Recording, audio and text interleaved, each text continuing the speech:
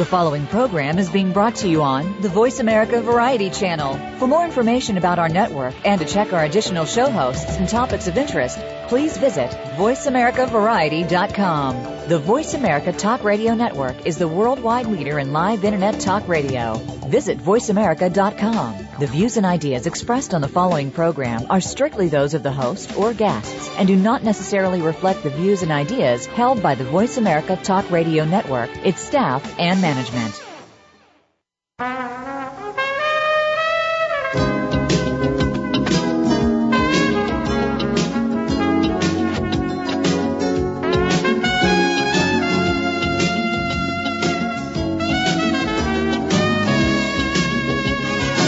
Welcome to PI's Declassified, an inside look at the world of private investigators. Your host is Francie Kaler, a noted private investigator. Francie and her guests take you behind the scenes and into the genuine, sometimes gritty business of investigation. You'll hear stories from the trenches with plenty of surprises. Here's your host, Francie Kaler.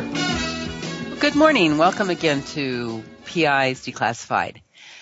Today we're going to talk about biases. We all have biases, don't we? But private investigators must be particularly aware of the biases that could impact our objectivity when we're doing an investigation. This is both when we talk to people and when we conduct interviews and when we write reports. This bias predisposition could be held by us, the investigators, or the witnesses, or both of us. So we must always be aware that information that we receive from somebody that is reporting on what they have either seen or what they know about something comes from their own unique perspective. They might even have a personal agenda. You never know. So regardless of the type of case, it's critically important for an investigator's reporting to be free of any opinion, innuendo, or conclusion. So my guest today is Grace Castle. She's a retired private investigator, a former newspaper reporter, and editor. She's going to examine this process of addressing bias and give us tips to keep us, the investigators, objectively fine-tuned. Grace Elating Castle is an award-winning newspaper editor. She's a reporter, photographer, a columnist. She's been both an editor and co-editor of investigative books written for numerous trade and legal publications. She's been listed in 4 Who's Who publications. And her investigative experience includes product liability, all-terrain vehicle accidents, wrongful death, employment issues, wrongful conviction investigations. She first operated her firm, her agency, Castle Investigations in Oregon, and then she moved to Chicago, where she was the managing director and Innocence Project coordinator for Paul J. Cialino and Associates. Grace is now retired.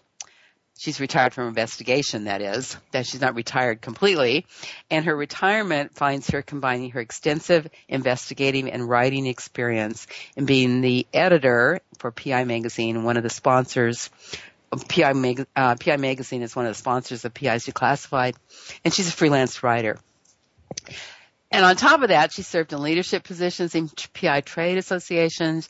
She was the founding organizer of both the First National Conference on Wrongful Convictions and the Death Penalty and the North American Conference on Wrongful Conviction Investigation. So she has just an amazing wealth of experience. Thank you for being here, Grace. You're welcome. It's a pleasure. And you're calling in today from Oregon, where we're just talking. We're experiencing this wonderful, amazing weather on the West Coast compared to the horrible weather that's been going on the East Coast. So we're feeling pretty fortunate right now over here.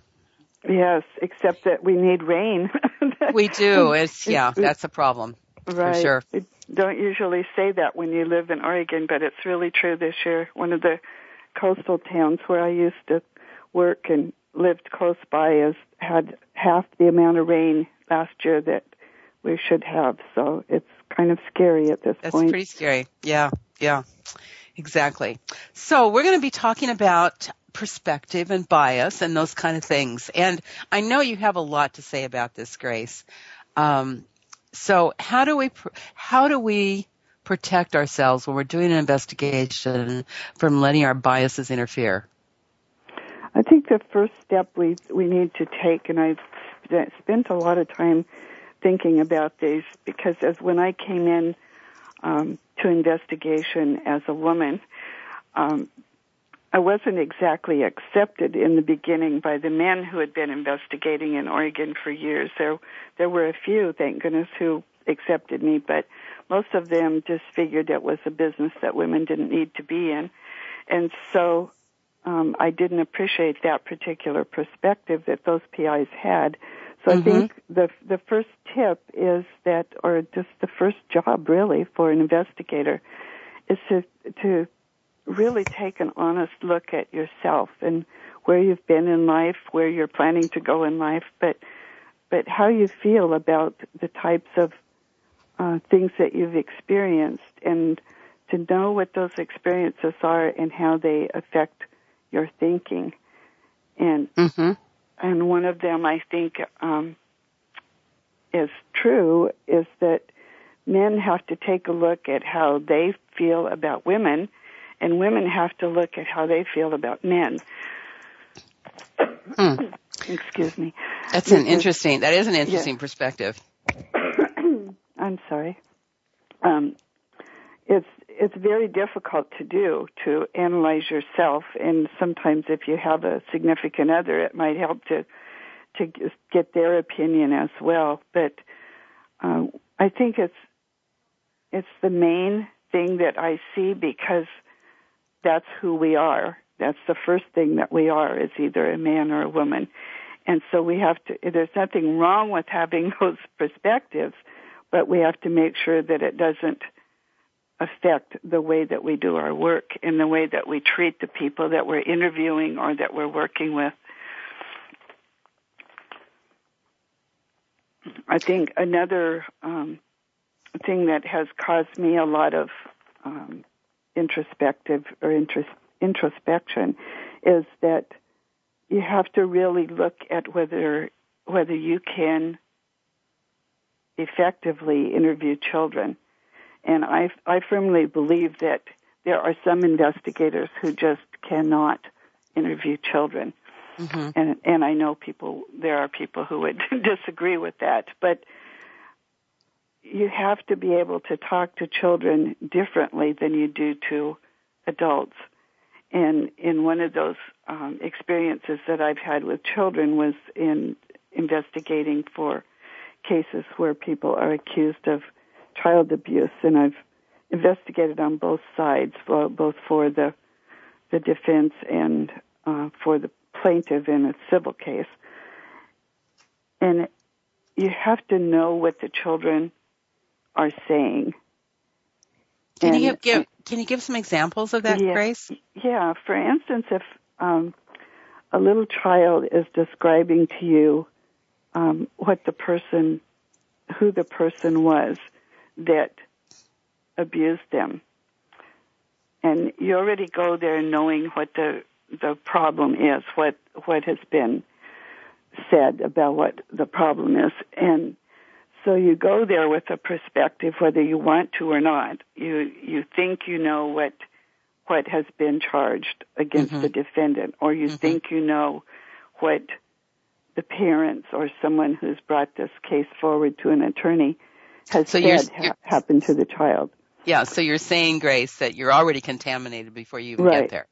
Right. So you have to be aware of that. There's nothing you can do to change that, but you have to be aware that you already have a mindset about what happened. So you have to really make sure that you're listening. So, for instance, a child might tell me that this person was big. And then you have to listen to what that child's saying, because if they say they're big, that word big means something to them, but it means something entirely different to you. So instead of just writing down or thinking in your head, okay, the person was big, you have to stop and have a discussion about that. Well, tell me about the man. Tell me what you mean that the man is big.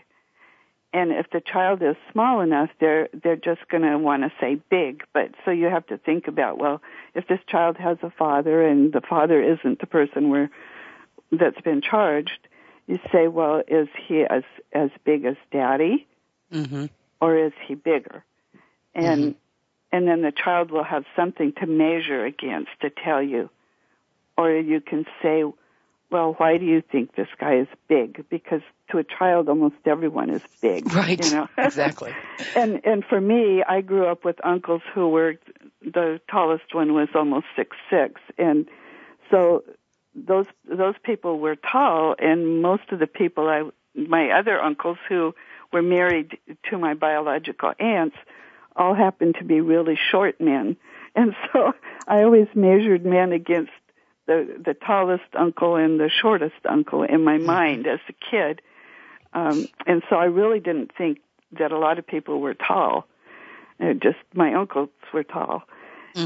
And so for a child, if you know anything about the family, that is really good because you can have someone to measure against. And that's just a real simplified example.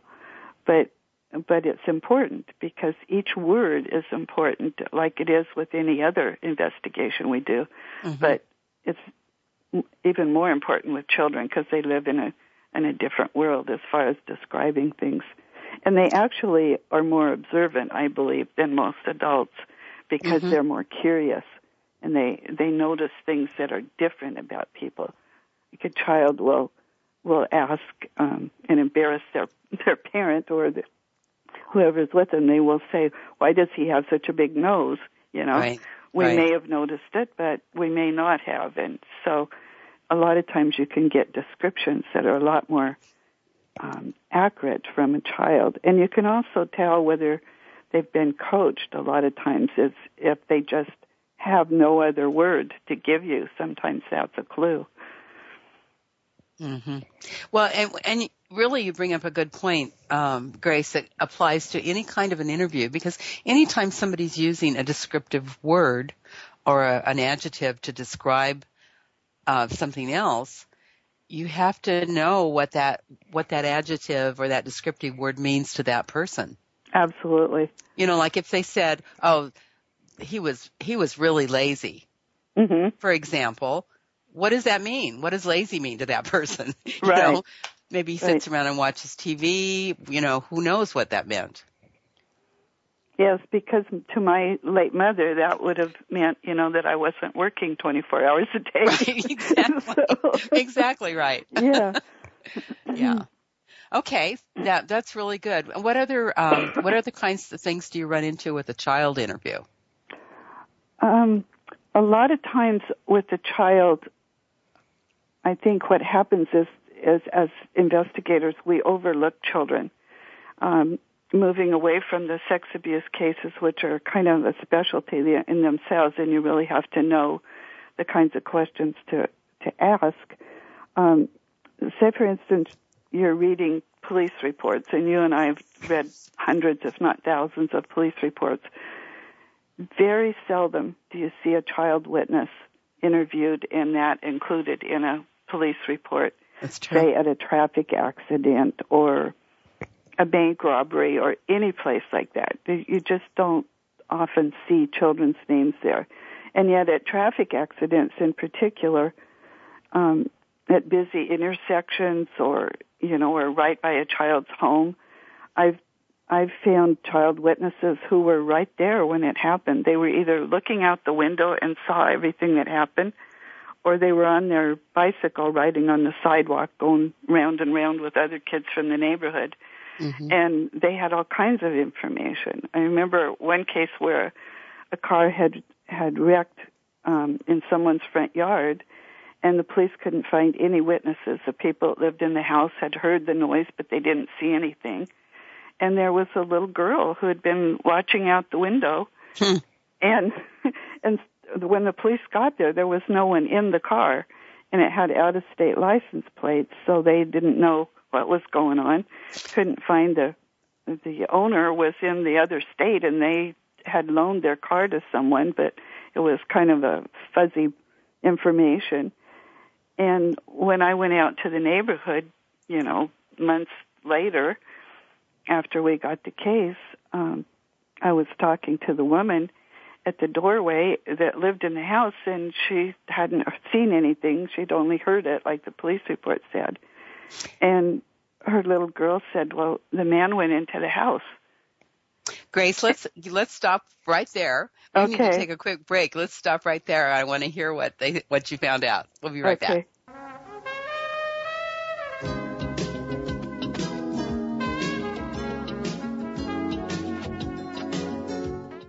Talk, talk, talk. That's all we do is talk.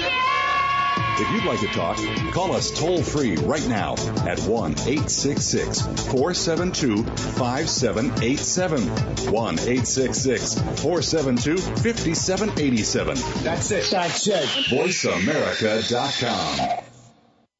Need to hire a private investigator? Ask for their professional association affiliations. When an investigator asks Francie Kaler about associations, she says to first join a state trade association. Francie belongs to the California Association of Licensed Investigators, or CALI. It's the largest association of its kind in the world. CALI's main focus is networking, training, and legislative advocacy. If you need a detective in California, contact CALI at cali-pi.org or call 1-800-350-CALI. For a national association, Francie's choice is the National Council of Investigation and Security Services, or NCISS. For over 35 years, the Council's primary mission has been to represent its members before the United States Congress and governmental agencies. Find the Council at NCISS.org or call 1-800-445-8408. NCISS and CALI are great places to look for a qualified private investigator. Tell them you heard it from Francie on PI's Declassified. Stimulating talk. It gets those synapses in the brain firing really fast. All the time. The #1 Internet talk station where your opinion counts. VoiceAmerica.com.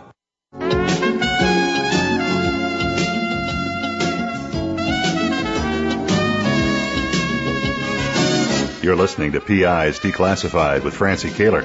You can call into the program. We'll take questions and comments at 1-866-472-5788. That's 1-866-472-5788. You can also email your question to Francie. Send it to francie@pisdeclassified.com. Now, here's Francie Kaler. I'm here with Grace Castle. Grace likes to be called a retired private investigator, but as far as I'm concerned, once a PI, always a PI. She's a writer, author, and private investigator, and she was just talking about this investigation with a child witness. What did you find out, Grace? So the mother was saying that she only heard what happened, and the little girl was standing there. She was probably about 8 or 9 years old, and I don't remember exactly her age now, but she just said he went into the house. And the mother looked at her because she apparently had never heard this either. And so I asked the little girl who went into the house, and she said the man from the car, he went into the house next door.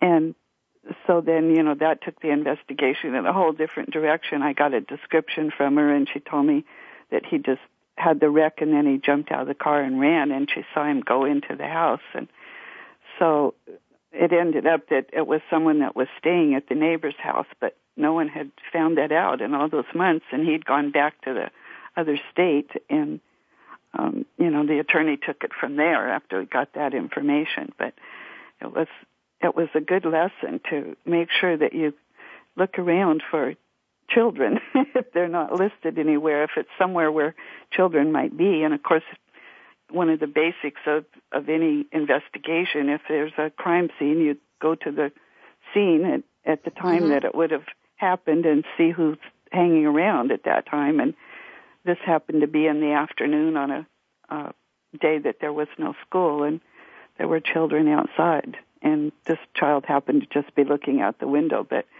I didn't ever find any other children, but finding that one was the key at that time. Yeah, and also not discounting the statement because she was a child. Right. Which also could happen. Mm-hmm. Yes, it's interesting that we overlook them because, most investigators that I've met are parents or grandparents or whatever, and we're surrounded by children, and yet we don't think about that there might be a child out there that knows something. And of course, there's always the problem that, that children do know something, but the parents don't want them to be involved, and so they just keep quiet about it, too. That's true. And do you think that women have a better opportunity to get information from children than maybe their male counterparts? I think that's true in most cases. And we have to be careful that we don't put ourselves in the position that the men were in before, where we get, we discount what men can do. But I think that a lot of men believe that. A lot of attorneys believe that they would rather have a woman go out and interview a child. Mm-hmm. But, to be honest, there are some women that shouldn't be interviewing children. So it just really depends on what your experience and your patience level, and, as it is with any case, it has a lot to do with your experience, and not necessarily as an investigator, but your life experience. I always emphasize that because I think life experience is so important, and it really leads you to the specialties that you have as a PI. So how do you, Grace, prepare yourself when you're going to do an interview? How do you prepare yourself to keep this prejudice or bias from entering into your evaluation of either who the witness is or what they're telling you?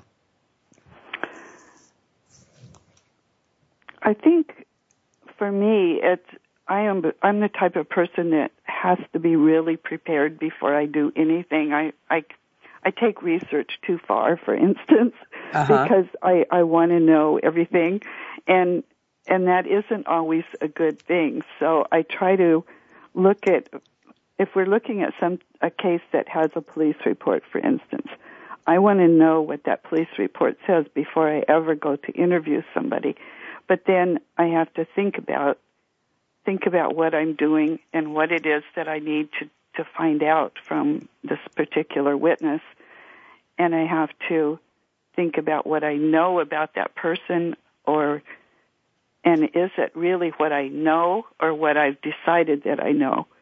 Mm-hmm. And that's, as through the years as I developed my skills as a PI, it became easier because I didn't try to absorb so much. I tried to keep an open mind, and that's the thing that everybody has to work on, is keeping an open mind. I know I've worked with male investigators who, if you're working on a case where someone has been charged with rape and you're trying to defend that person, I've worked with investigators who were male, and we were working as a team, and I would get so angry because they immediately would think this guy was being tricked, or this guy was false charges were being brought against him. And I would be so angry with this investigator, who always was a good friend of mine to start with. And then I would think about it, well, I'm taking the other side. I'm mad because he's not understanding that this woman was raped. So we both had really bad perspectives on what we were doing. But because we talked about it, when we actually got anywhere to talk to witnesses, we did just fine, because we'd already gotten past what our initial point of view was. And point of view and perspective are very close, but there's a tiny fine line there, because point of view is you're going there with your point of view in mind, and that's not really good. Yeah, and the reality is, and we're all at fault for this. We see a news broadcast that somebody's been arrested for something horrible. It could be murder, it could be rape, it could be child molestation. Particularly when it's a teacher or somebody in a position of responsibility with children, we leap to assume that person's guilty, even though we have a constitution in the United States that says you're innocent until proven guilty. It doesn't matter. And so the same thing happens when we're reading those police reports. You like you said originally, we're contaminated from the beginning. Right. And so you have to really pull yourself back and say, wait a minute, who is this person? What am I doing? Try to keep an open mind, because you absolutely can find yourself not accepting anything they say if it's on the opposite side from your perspective. Yes, and I think my own personal example of that struggle is when I first became an investigator. I was working with an attorney who had just gotten the first case against the first civil case, had just won the first civil case against the Boy Scouts of America on a sex abuse case. And so I was working on all of these civil sex abuse cases mostly against the Boy Scouts for about a year and a half, or maybe 2 years, before another investigator and I started our own business. And then we started getting court-appointed cases, which meant we were sometimes working to try to prove the innocence of the person who was charged with sex abuse against a child. And the first interview I did on one of those cases, I went back to one of the attorneys in the office that I'd worked in, and I said, tell me again why we represent these people who do these horrible things. Because I have to go interview one of these horrible people. And he just started laughing, and he said, okay, we'll go through it again. Because he did a lot of criminal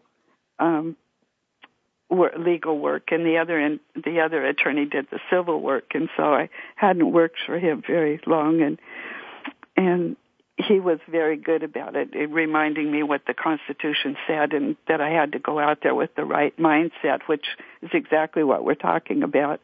But that probably was the most difficult interview that I've ever done in any place, whether it was in a prison or what, and it happened to be on the front step of the man's motel room. But it was just, changing my mindset to where I thought all these people were so horrible, to where I had to realize this is a human who has the right to be, to a trial and to let somebody else make that determination. That wasn't my job. Yeah, I work for, there's an attorney that I work for, and he believes he's been in the law business for 40 years, and he doesn't believe he's ever had an innocent client. Yeah. And I find that an amazing statement, because, every once in a while you do have somebody that is factually innocent. In fact, the show last week, or week before last, as you probably know, was a case that I worked on, that the guy was convicted and he was exonerated by DNA 14 years later. So there are innocent clients out there for sure. Oh, absolutely. And with the Innocence Project taking off like it did after our conference in Chicago, and there are Innocence Projects in almost every state now, and mostly in the universities, but so much work is being done, and it's just almost weekly, at least, that innocent people are being released from prison. So we have to keep that in mind. I can't imagine an attorney thinking it's never had an innocent person. I know. It's amazing. And that was where I first met you, Grace, was at the Chicago conference, 1998, I believe it was. Yes, it was. Yeah. Mm-hmm. We're going to have to take another break. I know this time goes really fast. Don't go away. We're talking about removing bias from investigations with Grace Castle.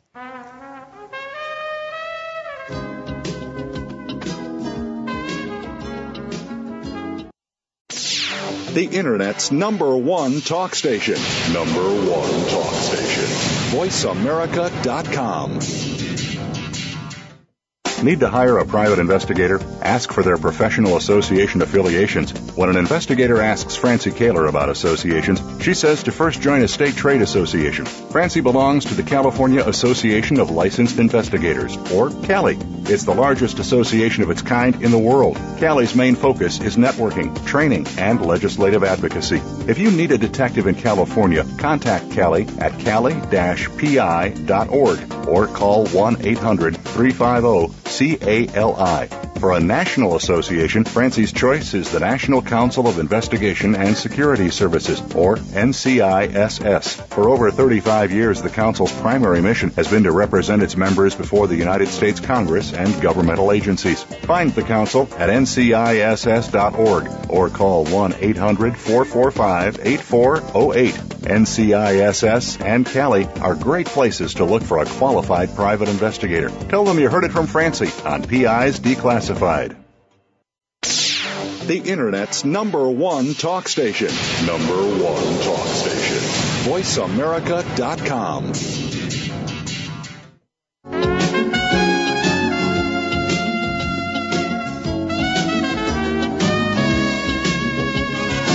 You're listening to PIs Declassified with Francie Kaler. You can call into the program. We'll take questions and comments at 1-866-472-5788. That's 1-866-472-5788. You can also email your question to Francie. Send it to francie@pisdeclassified.com. Now, here's Francie Kaler. Grace, before the break, we were discussing we're actually discussing the wrongful conviction seminar. We got a little sidetracked. But let's go back to talking about bias. And one of the things that I've realized that often when a police officer has been in law enforcement for a long time, a police officer writes a report based on his own bias.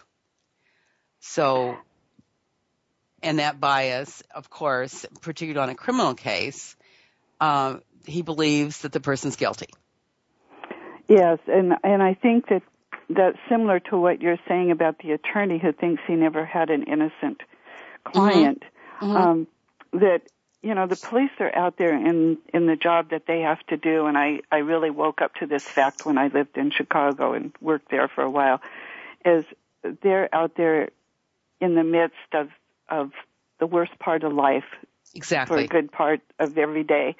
And obviously they're going to have a perspective and a bias in what is happening. And so you have to realize that when you're reading their reports, and you have to look for what isn't there, because that bias can cause them to overlook and not to listen. And I haven't met a lot of police officers that were really good at listening, because they have to do so many things at once when they're investigating or when they're on scene, which is what the police report is generally from, is from the actual time, even if they wrote the report, 3 months later, like some of them do. Right.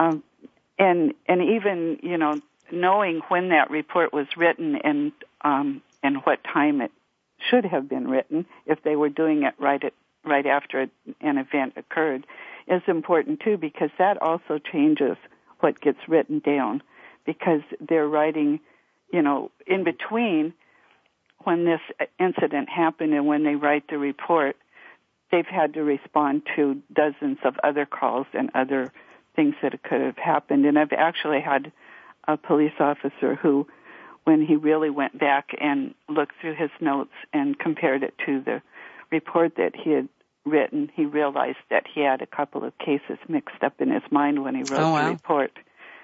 So, and he was honest enough to say that wouldn't always happen. But yes.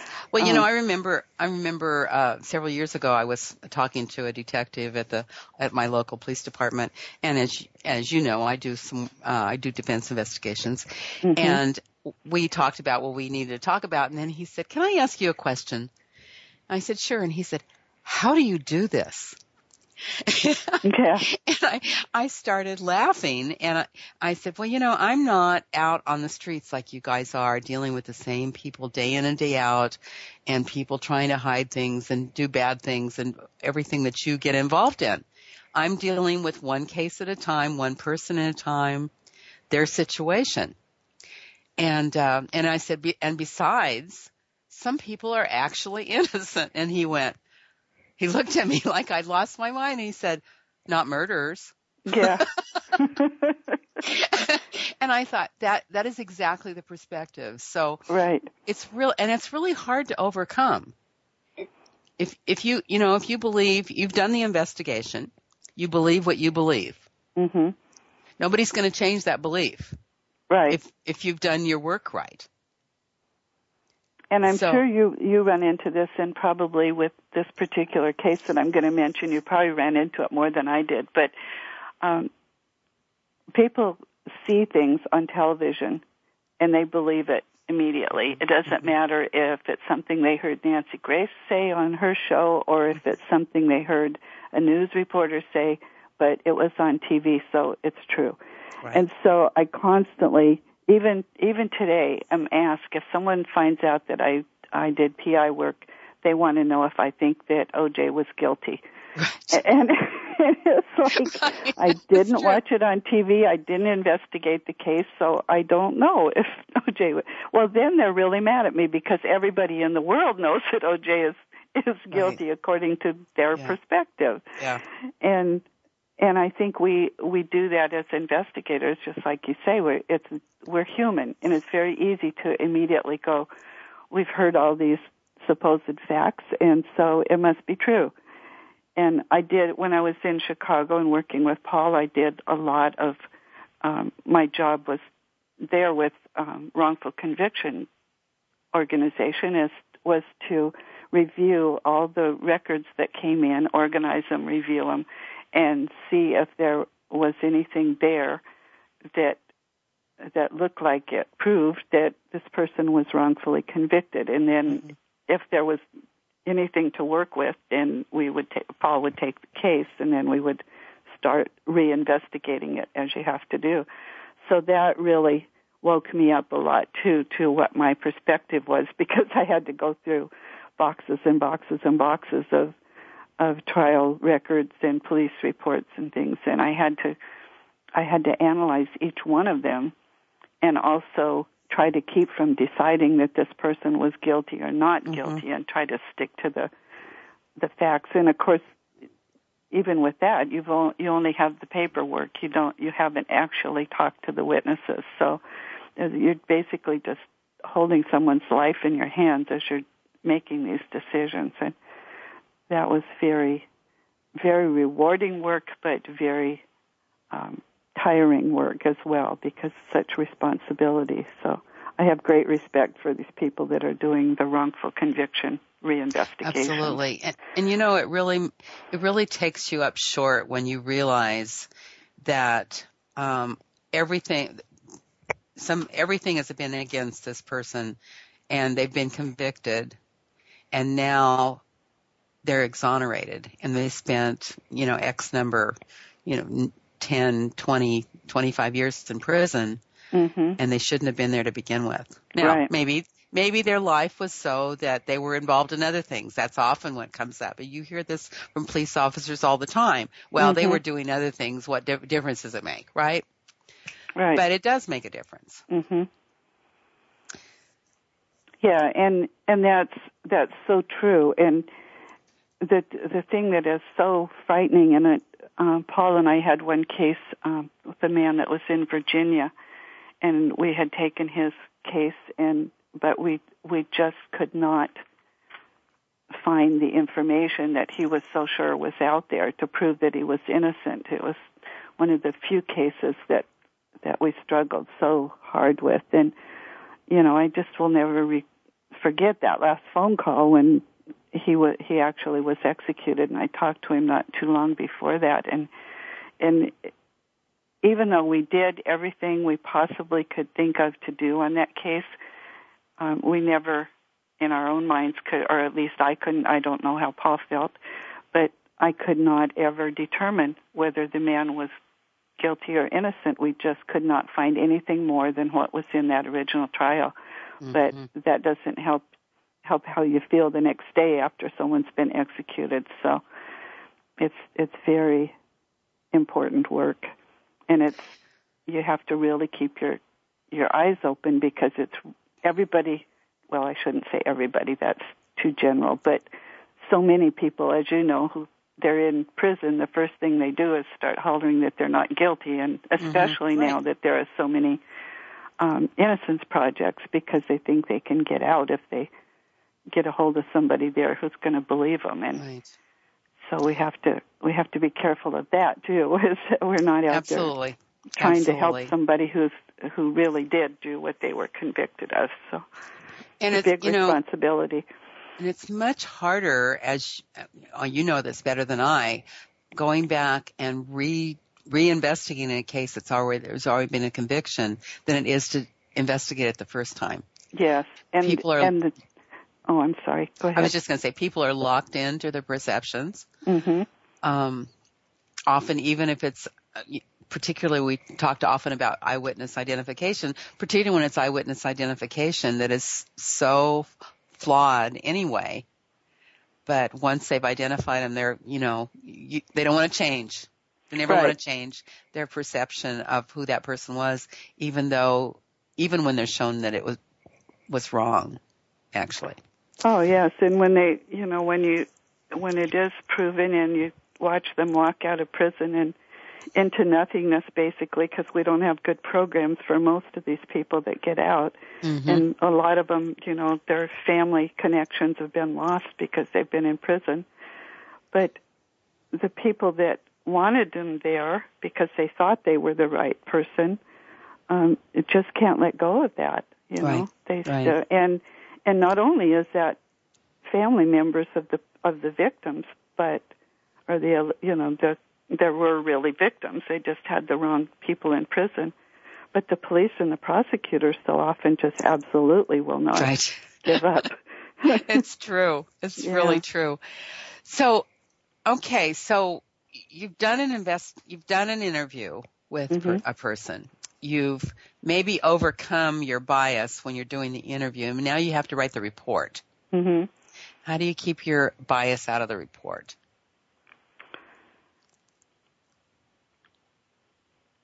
I think the only answer to that is by sticking to the facts that you gathered in the interview.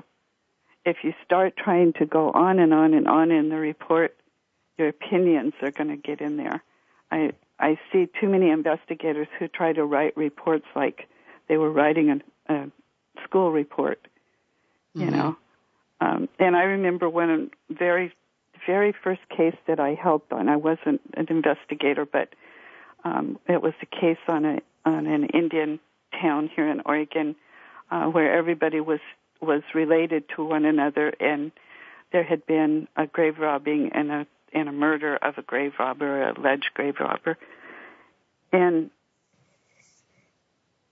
I wrote this report on this. I happened to talk to this one man at the courthouse. That he was someone I knew, and the other investigators, the real investigators, I wasn't one yet, were trying to talk to this guy, and of course he just would not talk to them. He wouldn't talk to anybody, but he was talking to the prosecution. And there were reports, police reports, that things that he had said. Well, he stopped and was talking to me, so I wrote this all down and gave it to one of the investigators. And he was so upset with me. He said, "Don't ever write a novel after you've talked to someone, whether it's a interview or a conversation," which I don't believe that investigators should be having conversations anyway, and I've written about that. I believe if you talk to someone, it's an interview. But at that time, I hadn't done anything as an investigator, and he explained to me that when you start writing lengthy reports that just go on and on about, like some police officers do. I walked down the street and went to the door and, and all of that, you get your own biases and your own opinions in there. And so that was when I first started thinking about the fact that you had to be so careful. And I think sometimes as you do investigations, you have to stop and pull yourself up short and rethink what you're doing once in a while, because you get so used to going out and doing interviews on certain types of cases, and pretty soon you build up this kind of a I know what I'm doing so I don't have to think about it attitude. Mm-hmm. Right, exactly. And you start missing things, and that's all part of your perspective. Every day we're changing who we are and how we do things, and so we have to be aware of that. We need to take another break, Grace. Okay. More to come. More to come on investigative bias with Grace Cap. Stay tuned.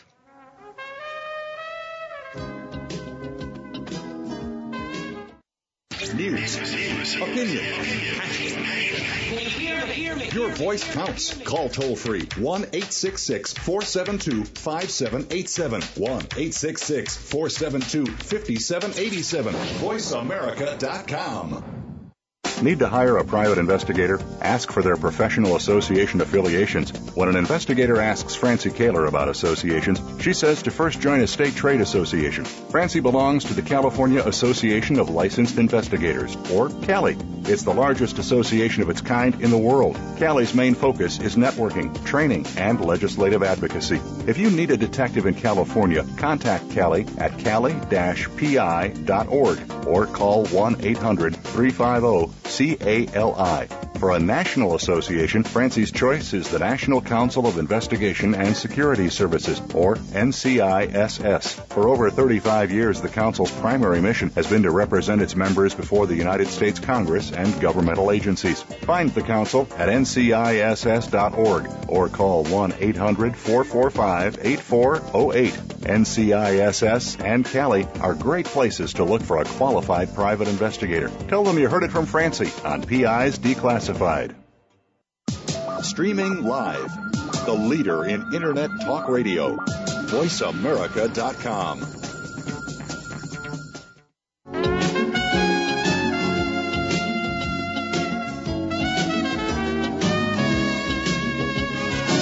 You're listening to PI's Declassified with Francie Kaler. You can call into the program. We'll take questions and comments at 1-866-472-5788. That's 1-866-472-5788. You can also email your question to Francie. Send it to francie@pisdeclassified.com. Now, here's Francie Kaler. Grace and I are back.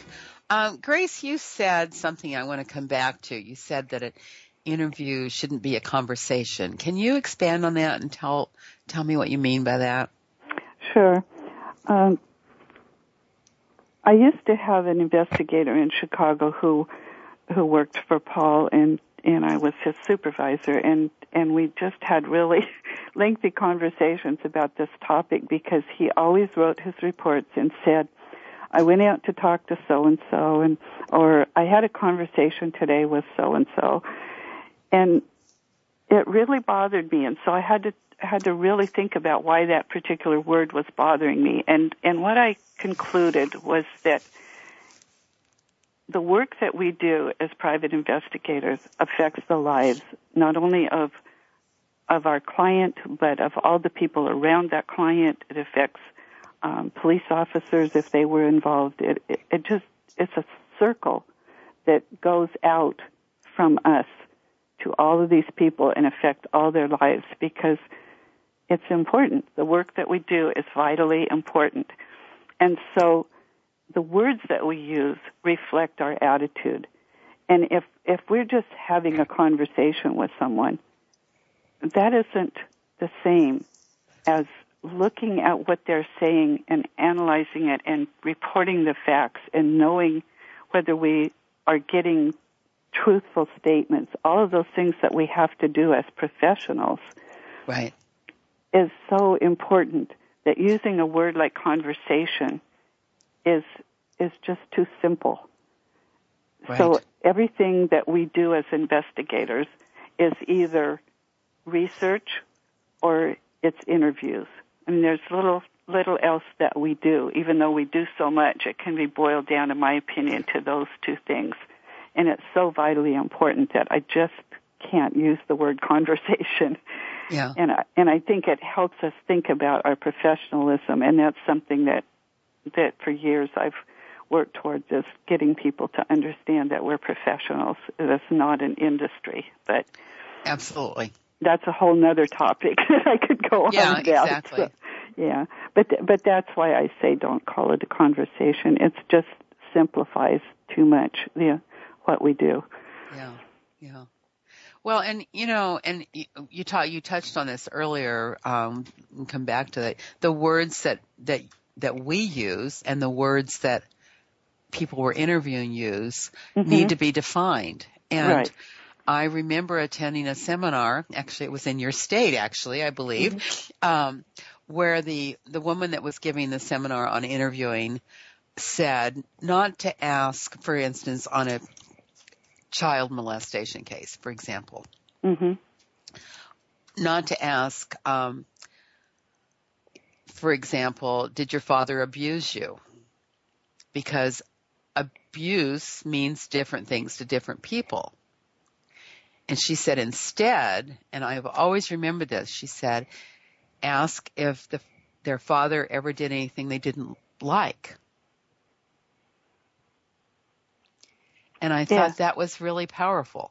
That is, and it's, as you're well aware, the interviewing of children in alleged sex abuse cases is really takes a skill set that not every investigator has, and you do have to be so much more careful in the way that you say those questions. But it's good training for everything. If you can do that kind of work, you really can interview anybody, at least in my opinion, because those are the most difficult cases. I would rather sit down in a prison and speak to someone about whether they did or didn't murder someone, and if we're going to represent them in a wrongful conviction matter, than interview a child on a sex abuse case. It's just so much more difficult. And even on other cases, I mean, you just mentioned murder, but there are many words that are hot words, hot button words. Molest is one, murder is one. You wouldn't say, tell me about the guy that was murdered. Right? Right. You would use another word for that, because murder connotes something else. I mean, it puts you in a different place when you're talking about it. Right. So as investigators, don't we have to be really careful about the words we use, and then be sure and define the words the person we're interviewing uses, so we get the right perspective. Right. And that's true of almost any word that we use. One of the examples that I used in an article that I wrote on perspective was just a simple word like reservation. To me, the first thing that comes to mind when someone says reservation is my hometown, which was an Indian reservation. Right. But for most people, if you say reservation, they're talking about getting a hotel room. Right. And so it's very interesting, and I've been amazed in doing this work at how many people had no clue what an Indian reservation was.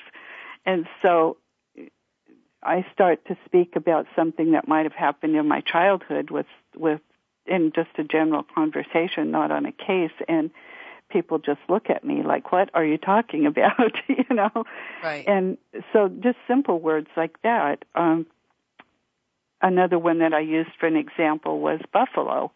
To me, if I hear the word buffalo, I think of a bison, of an animal that in Yellowstone or whatever. But I have a friend who grew up in New York, in the city of Buffalo, and that's what she thinks of, And those aren't words that you are going to be using in an investigation very often, but they're good examples of how easily we can be confused in conversation or an interview by what someone's saying. We make assumptions that we know what they're talking about just because of our own life experience. Exactly. And English, of course, is a complicated language on top of that. So there can be many meanings. Francie, one of the other things, too, that I wanted to mention is when we were talking about listening, is we can, to make sure that we understand when we're interviewing someone, that we can figure out whether a person actually knows something or themselves because they witnessed it or they heard it or they, saw it, which would be witnessing, of course, or whether in the time between when the event happened and when you're now there interviewing, whether they've heard what everybody else has said. Right. And now that's part of their memory. And that isn't, as you know, not easy to do, but it's something we have to be aware of. And it's another part of perspective. It's what is that person's perspective built on? Because if it's a witness, you have to know whether they're telling you what they saw or what has been put into their mind. And again, going back to child sex abuse cases, it's so easy for adults to influence what children think, especially in divorce cases and things where there's people, that want child custody, and so there's sex abuse charges being waged against the father or the mother occasionally. Yeah, I'm sure you've read this book, Grace. There's a really good book called Jeopardy in the Courtroom. Yes.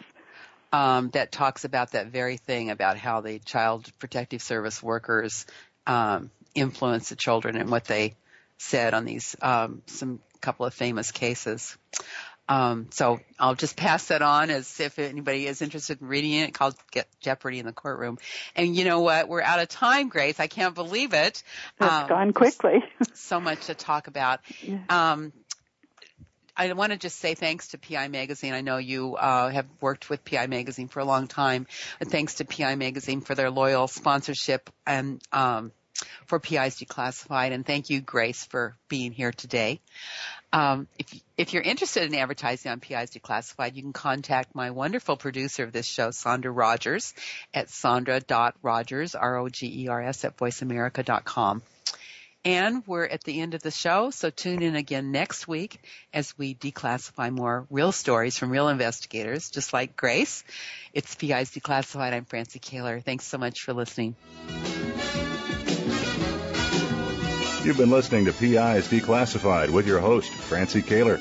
Tune in every Thursday at noon Eastern Time. That's 9 a.m. for you West Coast listeners. PIs Declassified explores stories of deceit, mystery, and detectives unraveling the truth. Every Thursday at noon Eastern, 9 a.m. Pacific Time, here on the Voice America Variety Channel.